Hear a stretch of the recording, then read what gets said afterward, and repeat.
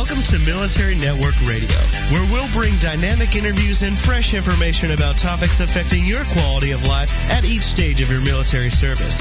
Join us each week for information of value that improves your outlook, actions, and encourages each member of the family. Serving the military, their families, and those who care about them.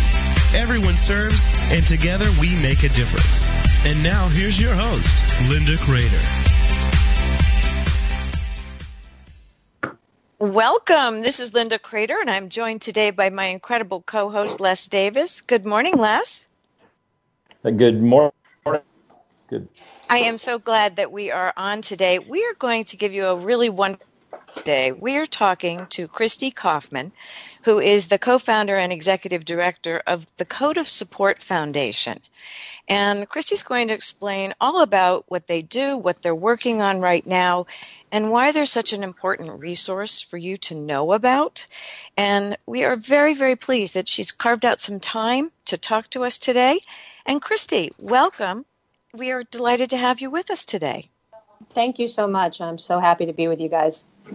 Well, you're doing a lot of interesting things, but I would really love that we can get some information out to our listeners exactly how you began Code of Support Foundation, how you became involved in the military space, and just really give us some background story on needs that you've fulfilled.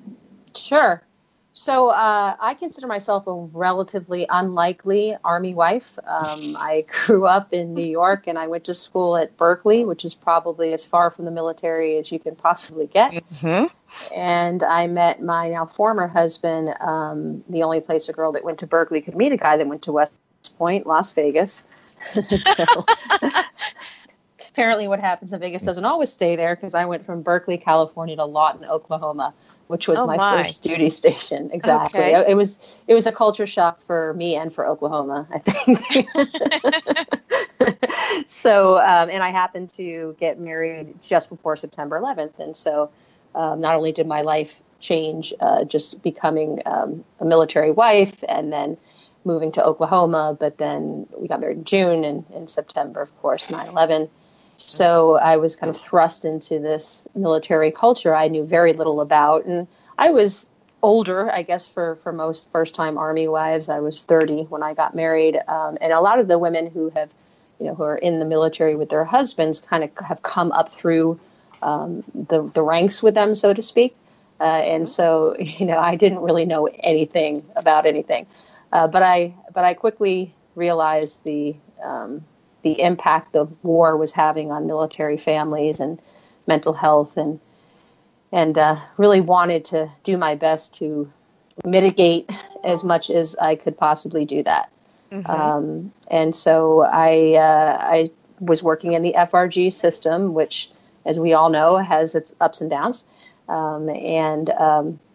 When he did his battalion command at Fort Bragg, North Carolina, it was 2 years of constant deployment. We were rotating batteries every 6 months. And so I was seeing what was happening with soldiers and families right before they were about to deploy, while they were deployed, and right when they got back, all in the same battalion, all at the same time.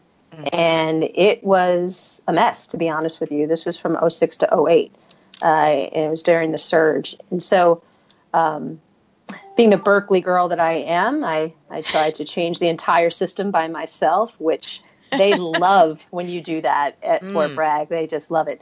And so that didn't really have the desired effect, other than basically getting my husband in trouble, which I thought was fairly ridiculous, being as that I was a volunteer wife trying to do my best to support these families, and had really identified some systemic flaws in the way we were going about it. Like steering what? Committee. Can you give an example? Yeah, I mean, these family readiness groups, I understand where the concept came from. It came out of these family support groups. They actually changed the S to an R to make sure it was more about readiness and less about support. And the model of having, spouses really step in and take care of other family members isn't necessarily a bad model in a volunteer sense, but it had at that point had become overwhelming. We just don't have the capacity particularly if you're going through your own issues, to take care of the level of need that we were seeing. I mean, we were basically all acting as social workers. And so I didn't think that was a good model. I thought the Army should professionalize it and, put social workers in the units. And a couple years later, they started putting the MFLEX in there and some other support. So I think that started to happen. But at the time, we were expected to take care of 1,000 family members in my husband's battalion with no money and 4 volunteers. I mean, it's kind of crazy. We were, and Christy, everybody go ahead. I was going to ask, when you were dealing with the family and family members and the soldiers returning off these constant deployments, because we all know that schedule was brutal back then. What was the biggest struggle that you witnessed with the soldiers and families? I mean, what can you say that this was our number one reason, and this is how we handled it? We were seeing a lot of mental health things come up with not just the soldiers, but the spouses and the children. And we really didn't have the infrastructure to deal with it. I mean, I have to give it to the chaplains. They really stepped up and basically became mental health workers in units, I think. So I think the mental health part of it, and that's not, just PTS and potentially TBI. It's exhaustion, it's depression. I think that military wives have this kind of, we've got to keep everything together, because if we don't keep it together, then, everything else is going to fall apart, which is partially true. But that's really hard to do over the space of constant deployments. It's one thing to do it once. It's hard the second time. Once you're getting into 3, 4, 5, 6, 7 deployments, I think it's unreasonable to expect people to kind of keep a stiff upper lip for that entire time. So I think exhaustion probably was one of the biggest things that we saw. Absolutely. Yeah. I think I was not part of that. I had retired before. But I was part of. I was still servicing the military, and I seen that exactly what you're talking about. It was almost like they just did. As they were getting out, I dealt with a lot of transitioning soldiers and families, and it was just as they were transitioning, they just were worn out. They were just looking for guidance all the time because they just didn't know where to turn. And I think when you're talking about the mental part of it, it seems like that's exactly what you're saying. It's almost like they were giving up. They just needed assistance. They just needed somebody to give them some guidance on how to handle the situation now. Yeah, it's almost like they just threw their hand. What else? I think that you just kind of get into this rhythm. Anybody who's been part of the military for at least a couple of years, you just get into this rhythm. And they were calling it back then our new normal. Mm-hmm. And I understand what they were trying to do there to normalize a situation so that you could get through it. But here's the problem. That was not normal. It was nothing not about that was normal. And so I think when you set that bar to say, okay, well, if you can't live up to this new normal, then you're failing. And I think that's one of the things I saw with the wives a lot. And we were combat arms, and so I'm saying wives because that's all we had in our unit. But, people were just thinking, okay, I guess I'm not strong enough. I mean, this whole thing that back then they had launched the Comprehensive Soldier Family Fitness. You guys remember that? Of course. And so I have no argument with it's a good idea to come from a strength-based perspective and help build your coping skills and resiliency. But I definitely was not the only Army wife that had a problem with the way that it was pushed out to us, which was, you know what, we know that, you've been through multiple deployments, but we're just going to teach you to be stronger. We're like, seriously? Well, the op-tempo was just exhausting at that point. And many, many families would say that they never really came back because they were always preparing to go again. Yeah, I think that's what it was. I mean, the way it kind of felt, it was, before they left, they were gone mentally for 3 months. I mean, whenever my husband knew he was about to go, I mean, they just are prepping, right? And so they're not really entirely there. And then they're gone for a year or 15 months or whatever it is. And then they come back, and after that 30-day block leave, it just counts down again. They start going out into the field. It's not like this recuperation period or whatever they were calling it was like you were sitting there enjoying life. I mean, they were training, and as soon as their boots hit the ground, we were ready for them to go again. And so that's tough too for the soldier, because they want to be part of the family again. And you're kind of like, don't screw anything up because I've got everything ready for you to go again. So I think that was probably stressful for families. It certainly was for us.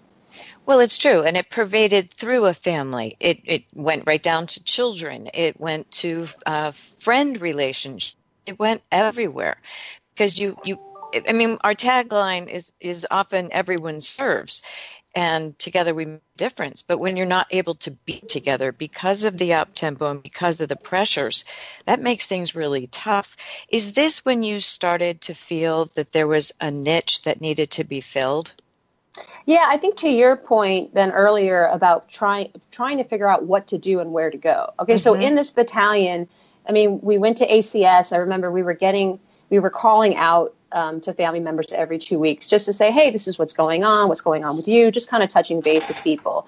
And we started to see people on the phone, spouses expressing suicidal thoughts and ideations. And so I'm like, this isn't good. And my 24 and 26-year-old volunteers who are calling out, they're not trained for this. And so I remember going to ACS and asking them for some kind of suicide prevention training. And they looked at me like I was crazy, like, you guys shouldn't be doing that. I'm like, no kidding. But no one else is. Exactly. And so I think it became this thing where no one knew where to go for what. And I'm not saying that ACS doesn't have a lot of great opportunities and programs that I think are underutilized sometimes, or whatever the Marines and the Navy and the Air Force call it. But there were so many organizations and agencies outside of the gates that we could have tapped into, that if I had known about, we would have been all over them. I'm talking about pro bono mental health care, all kinds of stuff. But at that time, it's different now, but at that time we were actively discouraged from going outside of post. There you go, Christy. We have to take a break right now, but you just made a perfect. We will be back after these messages, and we will continue finding out how we best navigate the system under these circumstances. We're Military Network Radio, and we'll be right back after these short messages.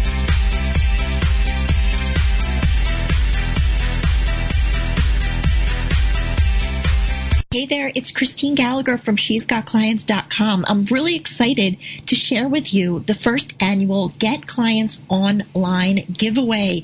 I have gathered a spectacular group of contributors who are providing you with amazing gifts that will help you get cash flow in clients in less time online. So I've teamed up with more than 50 other business industry leaders to bring you templates, checklists, and other valuable goodies to grow and scale a sustainable business that brings you more income with less effort. So all you need to do is head over to getclientsonlinegiveaway.com, put your name and email address in, and you'll get instant access to more than 50 free business building tools, templates, products, and services, including Facebook funnel templates, LinkedIn cheat sheets, sales scripts, and so much more. That's getclientsonlinegiveaway.com. Head over there and enjoy your free gifts. Are you a cheese lover? Then you would be called a quesophile. Cheese has been around a long time. In fact, the remains of cheese were found in Egyptian tombs over 4,000 years ago. The United States produces 25% of the world's cheese, while the largest consumer is Greece. If you're an average American, you'll eat 27 pounds of cheese per year. A cheese factory in Wisconsin is the only place still making the famously stinky Limburger cheese. The pungent odor comes from the bacteria that live in the rind. Apparently, mosquitoes are attracted to Limburger cheese. This could make anyone a tyrophobiac. That's a person who's afraid of cheese. They say it's the early bird that gets the worm, but it's the second mouse that gets the cheese. I'm Carolyn Davidson, and you can have fun challenging your words you never heard vocabulary with my free app, Too Funny for Words. Welcome back to Military Network Radio, serving the military, their families, and those who care about them.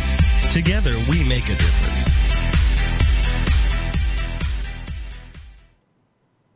Welcome back. We're continuing our conversation with Christy Kaufman of the Code of Support Foundation.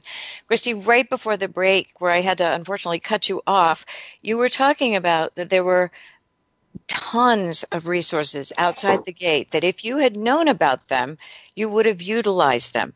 But that's often a huge problem. If you don't know about something, you can't access it. So is this when you began to find thoughts about what can I do to make a difference and how can I make it help? Yeah, exactly. We don't have a problem in the society anymore with lack of information. That is not our problem. It's that there's so much information, it's almost impossible to successfully navigate. And that's even more true when you're in some kind of crisis. So after we left Fort Bragg, I ended up writing an op-ed that was published in the Washington Post back in 2009 called Army Families Under Fire. And that was enough to get me in front of the people I really needed to be talking to, really, like the Secretary of Defense and the President and his wife. And I knew enough to know that I really didn't know enough. I understood from my myopic point of view as a battalion commander's wife what was going on the ground, but I had no idea that there was this ecosystem of programs and resources and nonprofits. And I remember the first time I went to the White House, I had been invited to this meeting with all of these nonprofit leaders. And it was really funny because I was, quote unquote, just a wife. I had written this op-ed and the president and his wife had read it and they wanted to be there. And then everybody had, their own little placards like Red Cross, Fisher House, and mine was just like Christy. That was enough. Obviously, that was enough. And so, but that was when I realized I'm sitting around this table and I'm listening to these people talk about their programs. And about halfway through, I hadn't said anything. And Mrs. Obama was actually like, Christy, do you have anything? And I said, well, I think this stuff is fantastic. I have no idea who three-quarters of you are. And I was a pretty educated consumer. And I said, we need to do something about making sure all these great resources get to where they would benefit folks. And so I really didn't know enough. And I put my head down for about 2 years, took every meeting that I could and went to all these conferences. And every time I would lose traction and people wouldn't take my meetings anymore, I would write something else or speak in front of Congress. But that gets really tiring to do like on your own. And so I knew I needed some kind of organizational backing. But after that 2 years, I realized what I thought needed to be created didn't exist yet. There was no one organization that was really dedicated to integration of effort in what has become such a very fragmented troop veteran family support space. And so I met General Salisbury, my co-founder, who's a Vietnam veteran, and we created Code of Support. That with one sentence. Right. So talk about what your concept was from the beginning. What were you going to try and achieve? And then explain how that has really potentially, I'm sure has, evolved over the years. Because you've been in business now, 11 years, 12 years? No, 6. Oh, 6. I'm sorry. 6 years. Yeah, 6 years. I read that wrong on the website. And for those of you who are near a computer, you can find out more about what we're talking about today by going to codeofsupport.org while you're listening to Christy. So 6 years. Okay. So back to the question, what did you try and start with and how did it evolve? So we started with this idea of there's so much information and resources in this space. 40,000 plus nonprofits with military veteran in their mission statement. The DOD and the VA are spending billions of dollars. You've got the private sector, academia, faith-based institutions. Bottom line, forward trending outcomes for our community should be better. Yet suicide and homelessness and all of these things, these indicators, are not matching up to the amount of resources and effort being put behind it. So we said, all right, well, we've got to do something about this. The first thing we did is we created what we called a case coordination program. And that's a team of caregiver and veteran peer navigators that work directly with troops, veterans, and families across the country. And basically what they do is they do an intake, identify, assess, and prioritize our clients' often multiple needs. Someone might think they have one problem, like I'm about to be evicted, but you peel back that onion and you recognize all the other things that are factoring into that crisis state, whether it's mental health, employment, benefit, legal, transportation, all of those things. people do not come in pretty little boxes, right? Mm-hmm. There's one thing I learned about being a military wife. It was that people have complex families and needs, and you really have to look at someone's life very holistically in order to kind of not just solve the crisis, but get them into a more sustainable and hopefully back to a thriving kind of state. And so the case coordination program really is dedicated to doing that. We measure well-being with a set of questions as the troop veteran or family member comes in. And then we ask those same questions once we close the case, once we've leveraged resources on their behalf.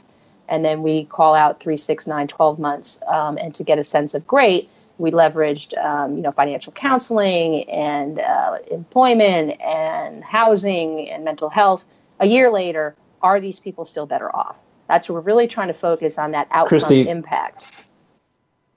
Christy, do you more focus on the active duty service member, or do you focus on veterans? I mean, is there do you help out either one? Our eligibility criteria is everybody, right? So active duty, veterans, family members, caregivers, pretty much everyone. The majority, I think, of the people that we get are veterans, but we certainly do have active duty folks and transitioning folks. We'd like to actually get into that population more, particularly transitioning folks, because if we can get resources to folks before they're in crisis, that would be better for everybody. But it's human nature that people don't tend to reach out for help until they're really in trouble.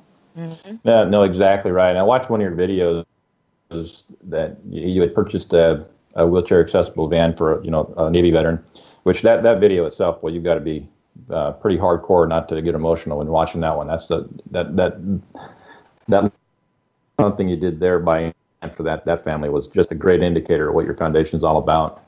Yeah, Jackie is incredible. And I just want to point out that so people understand what we do. We provide peer navigation. We actually partnered with another organization that purchased this van. So we don't provide financial assistance directly. We have partner organizations that we can leverage for, whether it's financial or transportation or mental health. We're the ones who are tying all those resources together. Well, certainly, and that's and I said that in the video. I just thought that was a great example of what you. Are there things that maybe the civilian population, they just don't understand about what we go through as we transition out of the military? Yeah, I mean, I don't like to group all veterans in or troops in, just saying all civilian population. But I think generally because we have this, all volunteer force and we've had so few people fighting these wars for so long, that Americans seem to have this general good sense and goodwill of our community, but really have no idea what the hell is going on, right? So, some of that is on us. We have to be willing to tell our stories, both the good and the bad, and get out there and talk to people and not just hold it all in. I mean, for a while there, we were actively discouraged from really going off post and engaging the community. I don't think that that's the case anymore.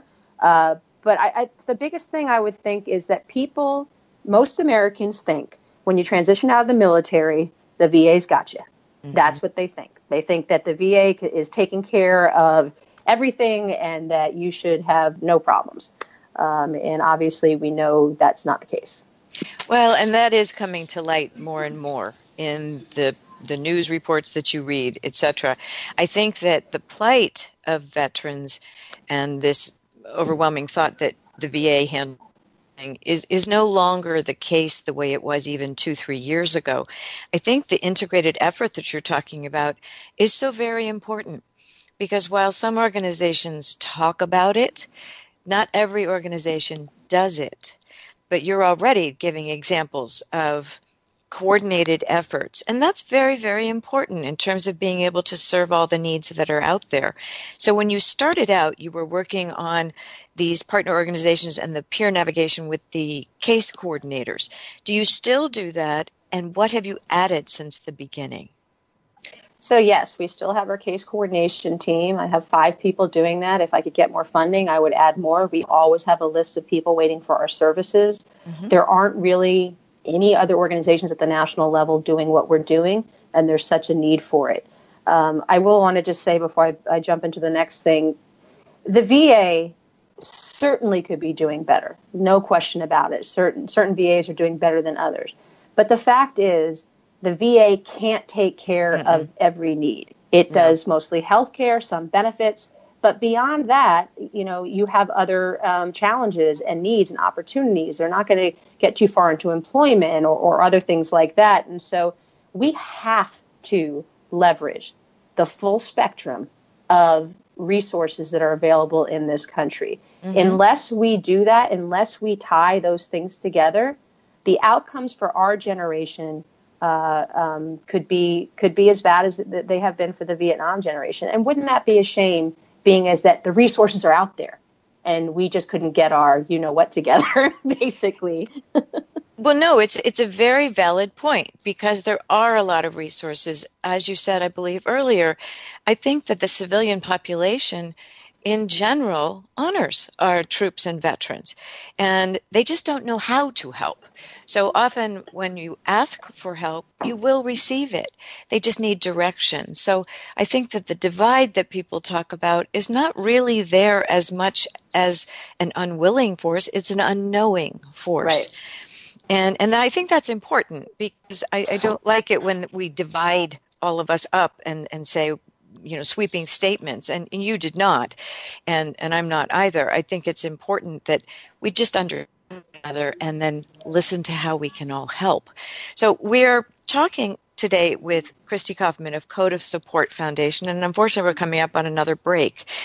And Christy, I'd love to know what you think are the most pertinent needs now, and how Code of Support is adapting to face those needs and to address them for both our service members as well as our veterans. And Les, I know you have a question that you want to ask later on, but we're going on a short break. There'll be some short messages. Don't leave us. There's so much more about Code of Support Foundation we'd like you to know about, because if you know about it, you can find out about more help.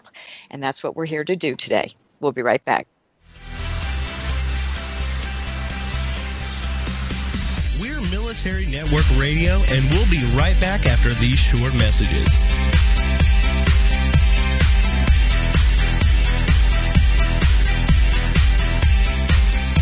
It's the Fitness Minute with fitness expert Annette Hammond. Salt is in nearly everything we eat, and many times it makes food taste so delicious. Even though the 2010 Dietary Guidelines for Americans recommends limiting sodium to less than 2,300 milligrams a day, Men's Health magazine states that the average American takes in about 3,300 milligrams of sodium every single day. Your body needs some sodium to function properly because it helps transmit nerve impulses. It influences the contraction and relaxation of muscles, and it helps maintain the right balance of fluids in your body. But most of us are getting far more sodium than is recommended. Check out the sodium content in the foods you are eating and limit soy sauce, Parmesan cheese, bacon, smoked salmon, ramen noodles, and salami. It's time to kick the habit of too much sodium. For the Fitness Minute, I'm Annette Hammond.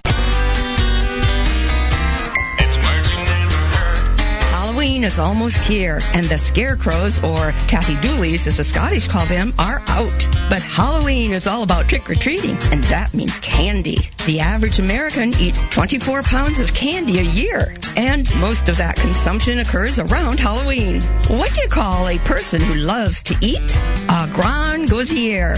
Popular costumes for this year are happy face and wink face emojis.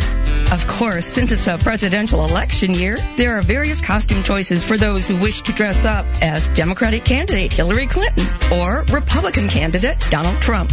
If you ask me, the only thing scarier than Halloween this year is the presidential election. What's another word for the fear of Halloween?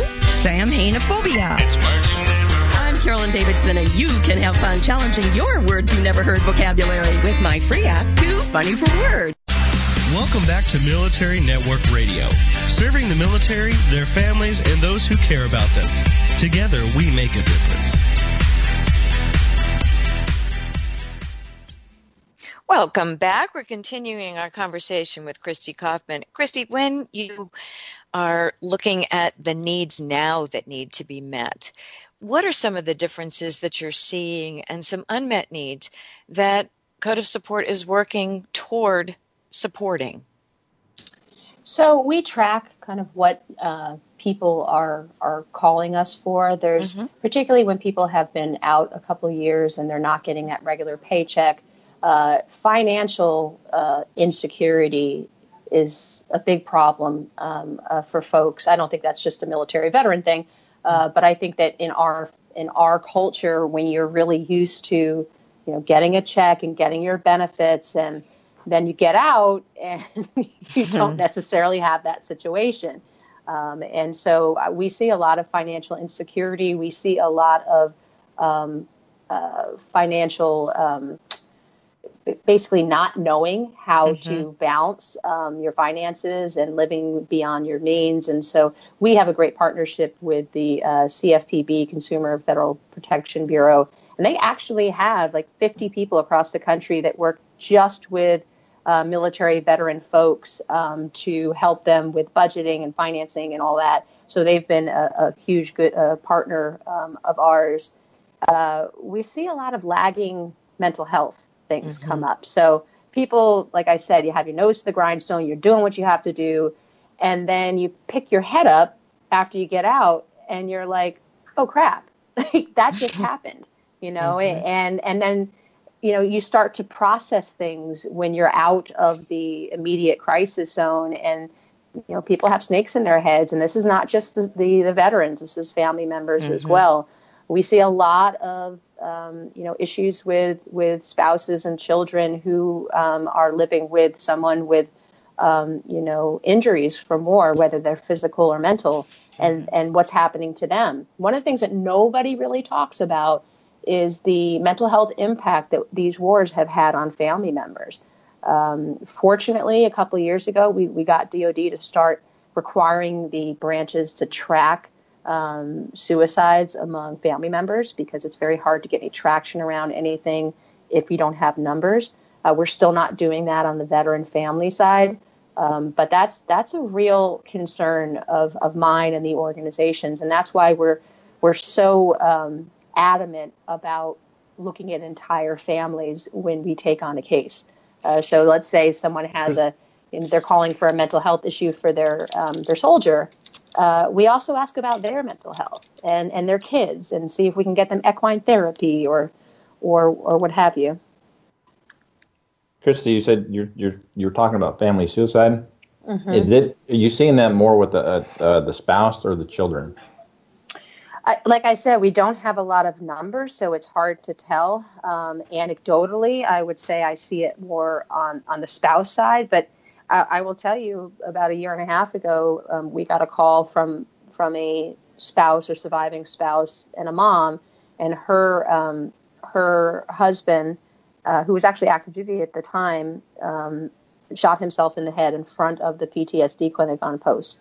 And 4 years later to the day, his son, Alex, when he was 12 years old, did the same thing, wearing his dad's dog tag. So, it's happening. We just really have no numbers around it, so it's tough to get solutions behind it. It is, and yet secondary PTS is well known. It is real. It is prevalent. And there are now some programs that are being developed for youth and teens, because in the military space, there's a different kind of risk than in the civilian because of the effect on the parent. A number of shows on teen and youth and family, suicidal ideation, mental health, substance abuse, that kind of thing, because it is growing. And you're right to have your finger on that one. It is important to track, and it's resisted each and every year on a formal basis. I think a little bit of that is head in the sand. They don't really want the numbers to come out. But I think unless you know how big the problem is, it's difficult to address the issues and apply the resources. Would you agree with that? Yeah, I think that's exactly right. And I just want to say directly to any military or veteran spouse that is listening, it's not you. I think that was one of the things that we've beat ourselves up about, like, well, we shouldn't be feeling this way. And, you know, my husband's the one with issues and I have to take care of him and the kids. And this has been an extraordinary kind of situation that we've been in. And for those of you who are living with spouses that have mental health issues, it is hard. It is not easy. And so the fact that you are feeling stress and that it is affecting you, that is normal. And so just like you would, you know, if you cut your hand real bad, you would go to the hospital. You all need to pay attention to this and stop putting yourself on the back burner and say you're taking care of everybody else. And sooner or later, it will bite you in the butt. Trust me.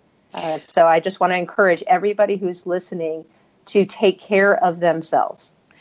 Very valid. I think you know that I run veterancaregiver.com. And while caregivers used to roll their eyes at the issue of self-care, not only are caregivers now realizing that it is not an option, it is a necessity, so are military spouses and families. And thankfully, that is becoming affirmed in the vernacular, and people are talking about it. It's never okay to invalidate people's feelings when they're having them. And I'm glad you mentioned that. So there are sources for exactly that, but losing your mind real. So as you looking to address these mental health issues that are coming up, which seem to be some of the most prevalent ones in the financial, which is very solid as well, because there isn't a lot of financial education going on. And you're right. You come out of a cloistered system in the military, and then you're thrust into one that is far more loosey-goosey. What are the organizations you pair with to do help with that, and how does someone receive that sort of assistance? Is it well accepted, or is it resisted? So it depends. We actually require it. If someone is asking us to try to leverage money on their behalf, let's say we're partnered with organizations that can help with rent or mortgage or everyday bills if you've gotten yourself in trouble or you're in trouble. Mm-hmm. But we require as part of our process that you talk to one of these CFPB coaches first to say, all right, it doesn't make sense for us to try to go out and cover your $2,500 mortgage if you have no way of paying it next month, right? And then that's a deeper conversation that you have with your veteran peer navigator of, all right, what are the choices that we have here? What other living options are there? I think sometimes people just don't want to face like the truth of this is no longer a sustainable situation. Mm-hmm. And just because you have to step back doesn't mean you can't step forward again. I think that's one of the challenges that we see, that people are like, if you could just fix this month, then I'll be okay. And then you ask them how, and there's not really an answer for that. So I think that's that longer view of how to make yourself and your family more sustainable, honestly. Instead of going from month to month. And I'm fully realize that it is a tough situation out there right now. And it's even if you're working full time, you're not necessarily going to be making a lot of money. But there's usually a way to balance things. Yeah, we've seen that. I've worked with a lot of student veterans, Christy. That's my background, and we've seen that when students would come out or veterans would come out and go to school, they really had to budget their money. They needed some assistance, and help in doing that, like you're saying. The question I had that I like I told you earlier, I was on your site, listening to you and everything you're doing. You just have a fabulous organization. So as I'm thinking about this, the soldiers and the airmen, they go through this 5-day transition class. And as they're transitioning out of the military, they get all this information thrown at them. And and you know as well as I do, about 90% they don't, we don't listen. The VA is probably the most important thing we listen. The question I have then is you got a soldier sitting there at Fort Riley, Kansas, and they need assistance, but how do they find you? Okay. How would you recommend they come and find you? Because you're such a great resource.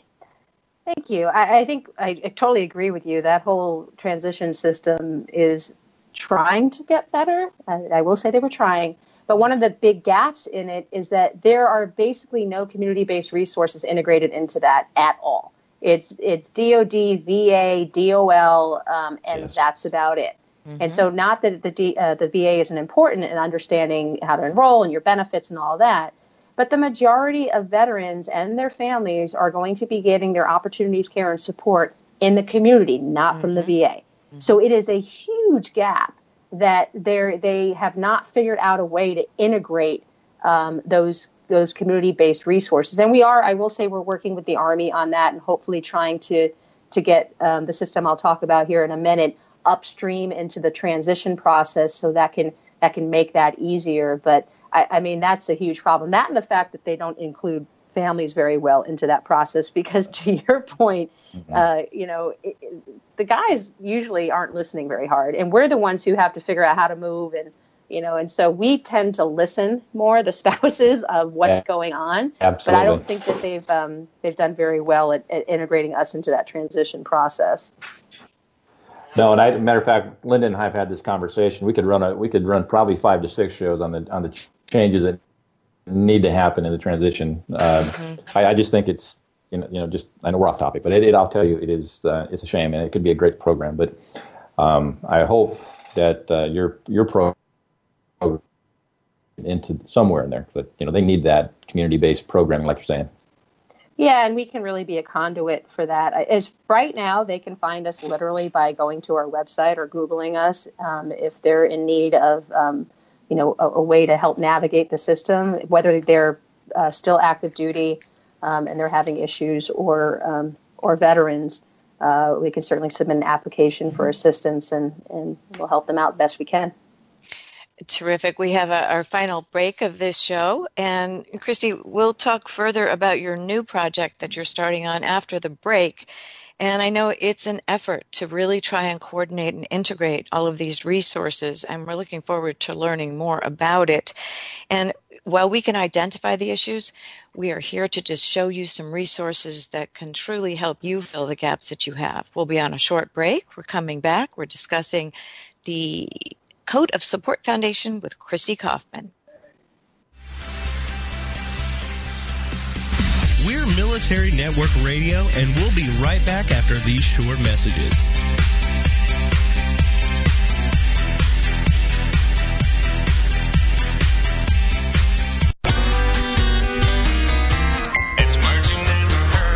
Have you ever wondered where the terms used in computer speak originated?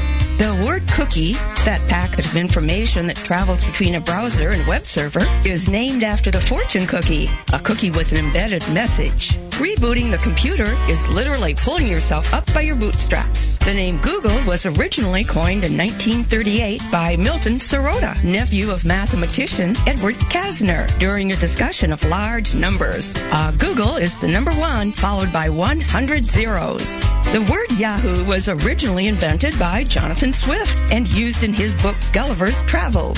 It's a derogatory term for a person who is repulsive in appearance. Yahoo founders Terry Yang and David Filo selected the name because they considered themselves Yahoos. I'm Carolyn Davidson, and you can have fun challenging your words you never heard vocabulary with my free app, Too Funny for Words.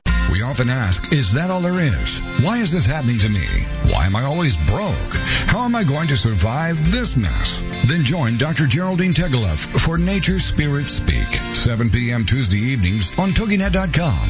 Geraldine is a metaphysician, nature intuitive, and prosperity coach who shares with you how she went from totally broke to living what she would call her perfectly prosperous life. Through the combination of a wealth of metaphysical knowledge and her amazing ability as an intuitive, Geraldine brings to you the secrets of her magical journey of healing emotionally, spiritually, and financially. As with the ancient seers and master teachers, Geraldine has a unique gift of being able to connect to the simple yet profound messages brought to us by Mother Nature, and happily shares these through today's note to self on her webpage, naturespiritspeak.com. If you need help with your journey, why not connect with Geraldine during her show, Nature Spirit Speak, Tuesdays at 7 p.m. Central on TogiNet.com. Welcome back to Military Network Radio, serving the military, their families, and those who care about them. Together, we make a difference. Welcome back. Christy, one of the things that you have been working on for all the time that you have been running Code of Support and before is trying to find a way to integrate those resources, because didn't you say earlier that you've got your veteran peers overwhelmed with finding resources and helping people, and that the caseload gets heavier than you can manage? Talk about that and your solution. Yeah. So for every one need a case coordinator identifies, and typically our average client has 4. So some of our top needs, like I said, is financial, mental health, benefits, employment, transportation. So for each one of those, they were having to go out to 8 organizations to find the one that would fit not just that need, but the eligibility criteria. So that's like 20 hours a week of research. And that's not a scalable model. But we didn't want to back away from our very holistic approach by leveraging all these resources. So we looked at what had been attempted before. There's something called the National Resource Directory that some of your listeners might be knowledgeable about. And it's not like it's a bad resource, but it's difficult to find what you're looking for in an efficient and effective way. Just because of how it's populated and categorized. So we went to the market and we asked 150 community-based organizations 2 questions. The first question was, how are you finding resources for your troops, veterans, and families you don't provide? And 93% said they were Googling. And the second one was, if you had a platform by which you could find these resources, would you spend 4 to 7 minutes using it? Because that's what we had researched that people would be willing to take outside of their own workflow. And of course, almost everybody said yes. So at the time, we had no money and partnered with a startup company to develop the prototype for what we now call Patriot Link. I was able to shop that around enough to get a $1 million grant from the Bristol Myers Squibb Foundation, and that's allowed us to move to a much more capable developer in Noblis. So basically what Patriot Link is a resource navigation platform that's been designed by the service providers who are going to be using it. The first thing to know is, as of now, this is service provider facing. We're going to try to take a small bite of the elephant here. We think that there is a troop, veteran, family facing version of this in app form, maybe in a year and a half. But we wanted to focus on the kind of social services, the colleges, HR departments, anybody that has direct access to our community who can help them with resources. So basically, the biggest difference between what we've created and what's been attempted before, every single resource that goes in there goes through about 90 minutes of vetting. And that includes a phone call, because half the time what organizations say on their website and what they're doing or their eligibility criteria is different, right? Yes, ma'am. And that leads you down all kinds of rabbit holes. I mean, we've all been on phone for like 2 hours trying to find one thing and calling 18 organizations. I mean, that's happened to all of us. So basically, we've created these profiles for each one of these programs. And so when you do a search, the only things that will come up as a result of the search are going to be things that your troop, veteran, or family will qualify for. So we've tagged every resource with not just the resources it provides, like, let's say, mental health, but with those eligibility criteria. So if it only serves veterans, it would only pop in the veteran search. If it only did families, only post 9/11, disability, discharge status, all of the things that determine eligibility, right? And so it just allows for a much more targeted search. And so the person who's using it, instead of spending 2 hours or not spending any time at all and just telling the troop, veteran, or family, sorry, we can't help, they're going to be able to find something really quickly that is a high hit to the need. You say right now it's service provider facing. How many organizations? I'm sorry, Les. Go ahead. Well, I was going to ask you, how many organizations do you have as part of Patriot Link? So remember I said that there are 40,000 nonprofits out there. When you do a deeper dive into that number, we've determined that only about 11,000 are providing a direct service, which is the only thing that goes into Patriot Link, right? It's not, there's a lot of great organizations out there that don't qualify for Patriot Link because they don't provide a direct service. And so once we do the verification piece of that, we think the number will top out around 8,000 or so. And we just, with the second round of funding, were able to hire as contractors military and veteran spouses to take over a lot of the verification piece, because that's what really takes so much time. So we have all 11,000 in the back end of Patriot Link now. You can't see them on the front end yet because they haven't been profiled and verified. But once that's done, by the time we launch, we're estimating between 8,000 and 10,000. And that will also include government resources, direct, like vet centers and other DoD resources as well. So that's kind of what we're looking at in terms of actual content. So my question was slightly different. You said right now it's service provider facing now. Is this so that organizations can go in and find collaboration partners for what they need to do? Is it really service provider facing now to provide resources to the families? Yeah, so it's both really. So say you're in a National Guard Family Assistance Center, and you have a family come in and they're looking for resources, right? So you might know some that are DoD, but they don't fit, and so you need to find something. So you can find a resource. You can email that person because we have the actual program point of contact, and everything gets cleaned every 6 months because it turns over so quickly. It changes, right? Yeah, and so that's all that back end work that has to be done. And so that service provider, that person, can refer that family member or troop over there, and they also have an opportunity then to build a relationship, in whatever way that they see fit. Honestly, as much as everybody talks about collaboration and collective effort in this space, and I think it's great that if you can do it and you're working together in your community, but all I really care about is that resource gets to need. So if that National Guard Family Assistance Center never talks to that organization again, as long as they got resource to need, then that, to me, that's the biggest thing that mission matters. Accomplished, right? Exactly. And that is important because I think everyone does rely on Google, or worse, people are so paralyzed by what to find that Google, with its 6,532,000 responses, makes them stop. Right. And so you've got a dual problem there. You might be able to find something locally, but again, it doesn't have the vetting of the eligibility requirements, and it doesn't have that targeted search that you're providing.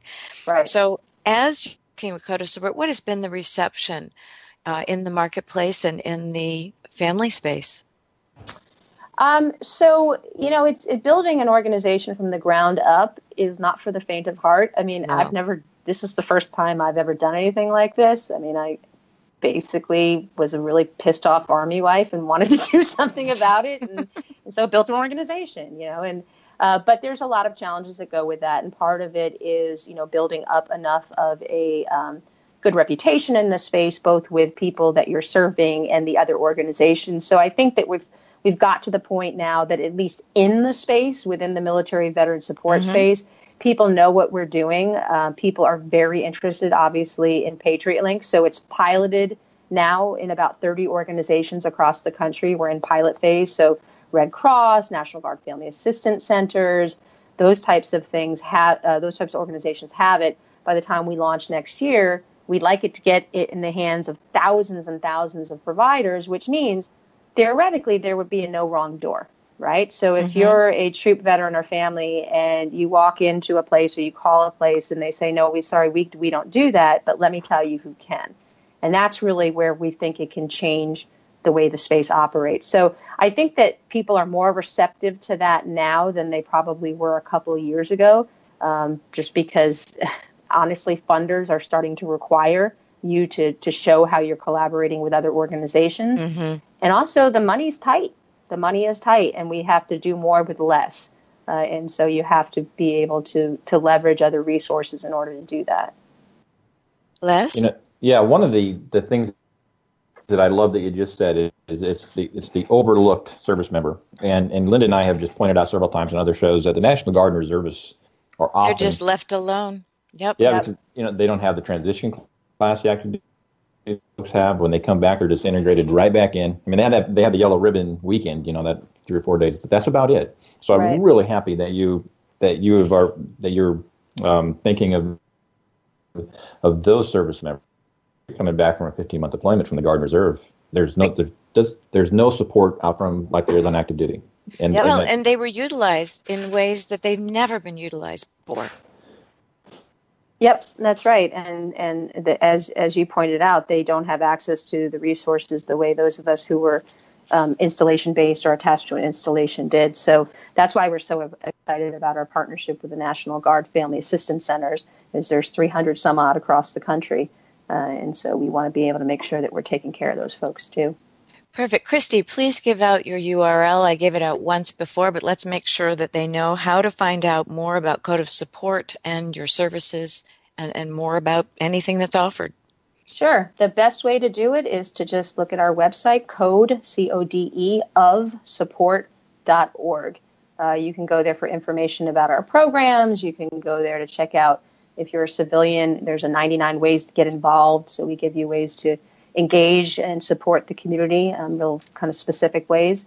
And there's also a Get Help button there. So if you need help kind of navigating the system and you want a veteran peer navigator or a caregiver peer navigator, give us a call. So you're suggesting a call versus the website? No, I should have said, hit us up on our website. It's easier for us to process things when we have some more information. We do cold calls if someone doesn't have access, but if they submit an application, that way we can have some information before we do the intake call. Which is always helpful to be able to address needs right from the get-go. Right. Very important. So you want to go to codeofsupportfoundation.org. No, just codeofsupport.org. I'm sorry, codeofsupport.org. You got it. And find out anything you need to know and access these resources. What about organizations that wish to be considered for Patriot Link? Yeah, same thing. You can contact us through the website or the program director, Simone, at codeofsupport.org. She's the one who's taken on new pilot sites. Okay, that's perfect. Wonderful. Christy, thank you for sharing so much more about all these efforts that you're making to really integrate efforts, help families, coordinate care, and to make a big difference in the lives of our service members and their families and their veterans. So we are so delighted to have had you on today, and we wish Code of Support the greatest success moving forward with Patriot. Thank you for joining us today. Thank you so much. A pleasure.